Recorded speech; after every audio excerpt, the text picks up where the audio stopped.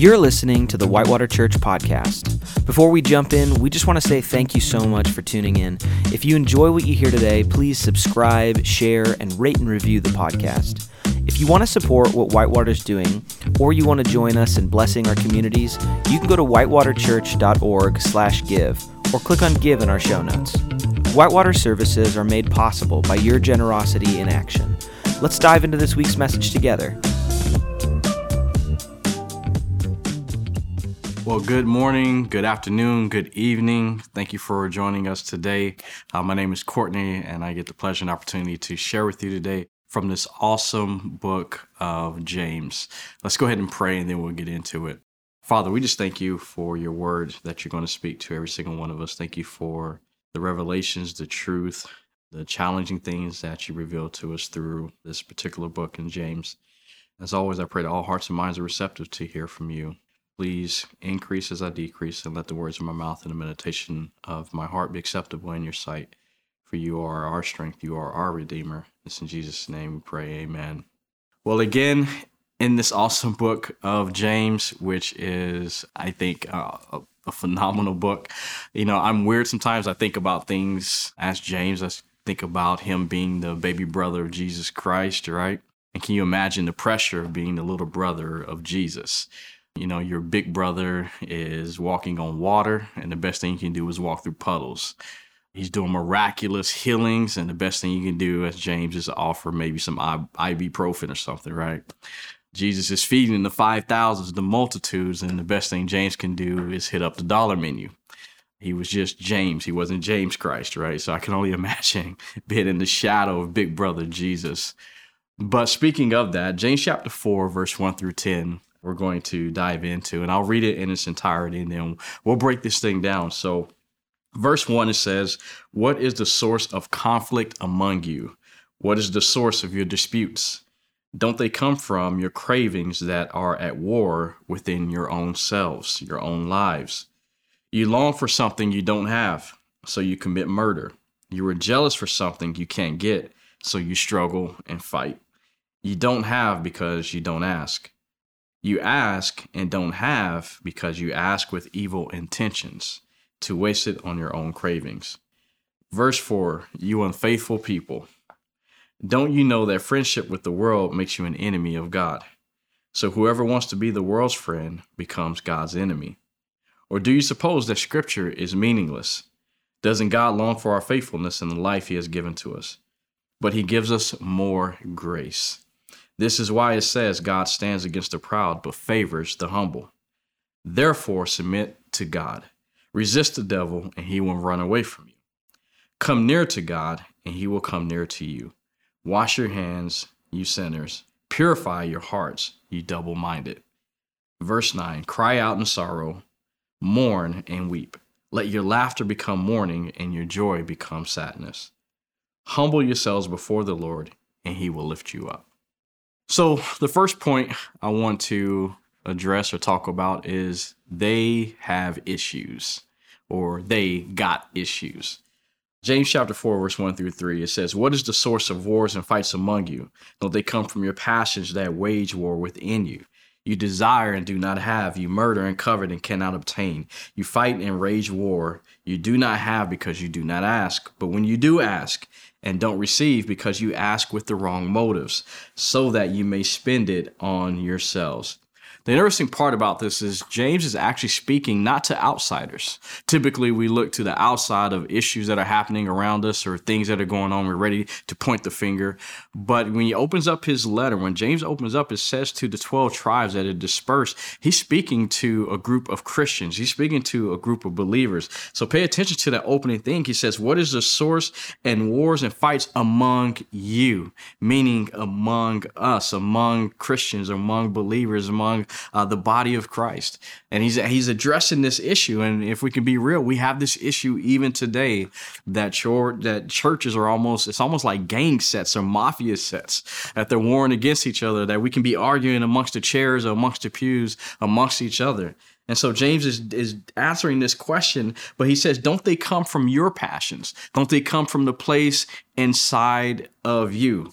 Notice that the enemy here seems to be the inner me. That the enemy that we're dealing with is not all the time something external. Again, we're ready to place the blame. Matter of fact, do this with me real quick. Say issues. Say issues. Say it again real fast. Issues, issues. Say it again real fast. Issues. You're right. It's you. We can say they have issues when in reality they do have issue. The issue could very well be myself. The very thing that is on the inside of me that I haven't dealt with, that I have not submitted to God, can be the very thing that's causing the issues, causing divides and other in circles around me. And usually we have to take a look at ourselves first. You know, one of the people who did that very well is actually in the Old Testament, Nehemiah. He says this beautiful prayer, says this powerful prayer. And at the closing prayer, it says a statement, remember, he was a cupbearer to the king. And what's so powerful about this statement? Why after this powerful prayer he prays and it says he was a cupbearer to the king? Well, the role of the cupbearer was to check and drink and eat, to check it for poison. And in other words, if there's poison in it, it would stop with them. They would die. So in essence, remember, he was a cupbearer to the king. Nehemiah, in essence, was saying, I know how to deal with me first. If there's anything on the inside of me first, it stops with me. It doesn't spread. Delight yourselves in the Lord, and he will grant you the desires of your heart. That's another powerful passage that coincides with this one, because we notice that there's a bunch of desires, a bunch of things that are vying for people's attention, vying for, it says you have these things that you want, but you can't have, so you murder. And it's not necessarily physical murder, because even Jesus addressed that murder first begins on the inside, our heart. You can almost say from the inside out. But there's a passage that says if we delight ourselves in God, he will grant us the desires of our heart. So God's not against desires, it's just having the correct desires. And so whenever we delight ourselves in him, then whatever his desires are become our desires. And therefore, we always get what we want because we want what God wants. So this now brings me to my second point, humility or hostility. James chapter 4, verse 4 through 6 says, you unfaithful people, don't you know that friendship with the world makes you an enemy of God? So whoever wants to be the world's friend becomes God's enemy. Verse 5, or do you suppose that scripture is meaningless? Doesn't God long for our faithfulness in life he has given to us? Verse 6, but he gives us more grace. This is why it says God stands against the proud, but favors the humble.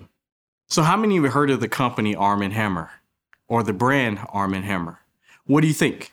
You think baking soda.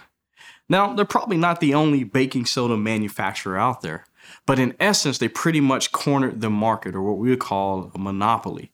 They've kind of almost in a sense pushed out all the other competition. Well, you know what? Our God wants to corner the market on us. What do I mean by that? He wants to corner the market in our praise and our worship of him. He wants to corner the market to have all of our heart, all of our mind, all of our soul. Love the Lord your God with all of those things. He wants to corner the market in that place. So when you hear James talking about this and he's saying, hey, you unfaithful people, he's saying, listen, you got divided loyalties in a way. You're allowing someone else to come in and intrude on really what should be God's market. And God's market is us. It's our heart. He wants a monopoly on that. But notice the point I said, we have a choice to make. Do we make the choice of humility or hostility? Because whenever we come to God and we submit to God, we're choosing the path of humility. It's telling us to humble ourselves. But yet when we choose the world, to choose the cares of the world, the things of the world, and we want to be that, then guess what? That makes us an enemy of God, or even as a military term, we call those hostiles. And so in a choice, we have a moment to make a decision here. Am I going to put on humility? Am I going to humble myself to live God's ways, to follow his ways, as James has really been challenging every single one of us. If you just read the book of James, it's been in your face, up front, challenging every single one of us. Or are we going to be hostile to God? Are we going to be enemies of God? And that is not what God wants for us. He wants our hearts. He wants everything from us. And finally, it brings me to my third point. God has the right of way. James chapter 4, verse 7 through 10. Therefore, submit to God, resist the devil, and he will run away from you. Come near to God. Verse 8 is so key. Come near to God, and he will come near to you. Wash your hands, you sinners. Purify your hearts, you double-minded. Verse 9, cry out in sorrow, mourn and weep. Let your laughter become mourning, and your joy become sadness. Verse 10, humble yourselves before the Lord, and he will lift you up. What's interesting about this passage, we're talking about God has the right of way. You know, many of us drive on this famous highway, I-5. You can either hit I-5 North or I-5 South. You can hit 512 for those in the Puyallup area, or you can hit Washington 16 and so many different roads and 101. And there comes a moment where you're on a side road, where that's not the main road. And many of us in life, we can end up on a side road in life. That's not the main road. But you finally get a sense of direction and you go and you want to merge into traffic. And here's the reality of this, that there's already a pace set. There's already a speed set. There's already a way of functioning of that highway. And the highway doesn't merge to you. You merge into the oncoming traffic, or not oncoming traffic. You don't want to do that. You merge into traffic in the direction that it's facing. And they tell you merge in at the speed of traffic. And that's a revelation for some of y'all. Listen, it's not a place to stop. It's not a place to slow down. Merge in at the speed of traffic.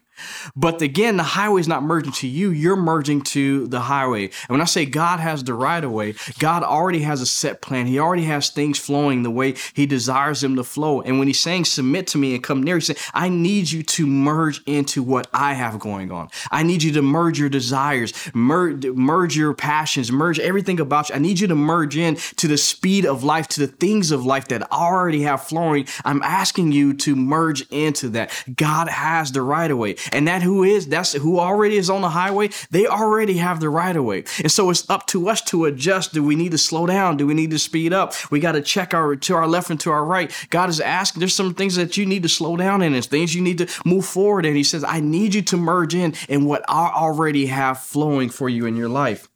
And it goes on to say, draw near to me. And it even says some tough words there. He says, man, you sinners, wash your hands and everything. So we may not fully have everything all together, but listen to this next phrase, opposites attract. You got to hear that. When he said, draw me and I'll draw closer to you, normally everything else says have it all together and then you can finally enter in. Have it all perfectly set up, then you can come close to me. No, he says, if you draw near to me, I'll draw closer to you. When I say opposites attract, it's like magnets. You have a positive and a negative, but yet it's those two opposites that, boom, draws them together. And that's what will happen when you make the choice to draw closer into God and draw near to him. And whatever negativity you currently have, the positive that he brings, the power that he brings, it's going to be like a magnet, and you two will draw close because he says this in his word. There's a promise here. But again, it takes the spirit of humility. You know, when Isaiah says, if my people who are called by my name would seek my face and pray and turn from their wicked ways and humble themselves, then I will heal their land. When we open up this passage, he said, what are the sources and issues and things among you? Is the things that deal within us. That passage said, if my people, not the world, not even if my people who are called by my name would seek my face, humble themselves and pray and turn from their wicked ways, then I will heal their land. Family, there are people waiting on us to make these necessary shifts, to properly merge in, to make the necessary changes. Because when we do that and we humble ourselves, then God is going to move like he's never moved before. And guess what? Not only will you be a benefactor of it, the world will be a benefactor of it. God bless you.